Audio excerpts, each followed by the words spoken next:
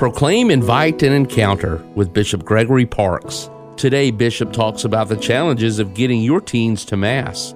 Over the years as a priest and now even as a bishop, have had parents speak to me about, trying to get their children more engaged in the faith and at least going to Mass every week.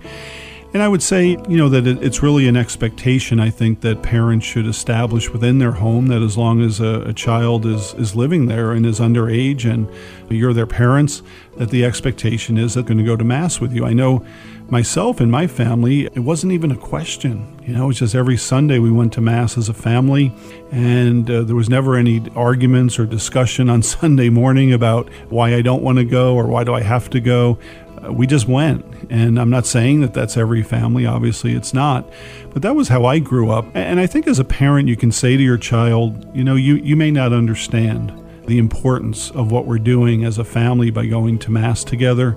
But as your parent, I ask you to respect my wishes and my decision that you go with us to Mass. At least go. And it's a time to be with God and to be with other people and to pray.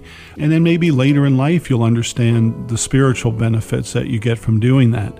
But for the moment, trust me as your mom or as your dad and do what I'm asking you to do. For more podcasts or to follow Bishop Parks on social media, visit dosp.org.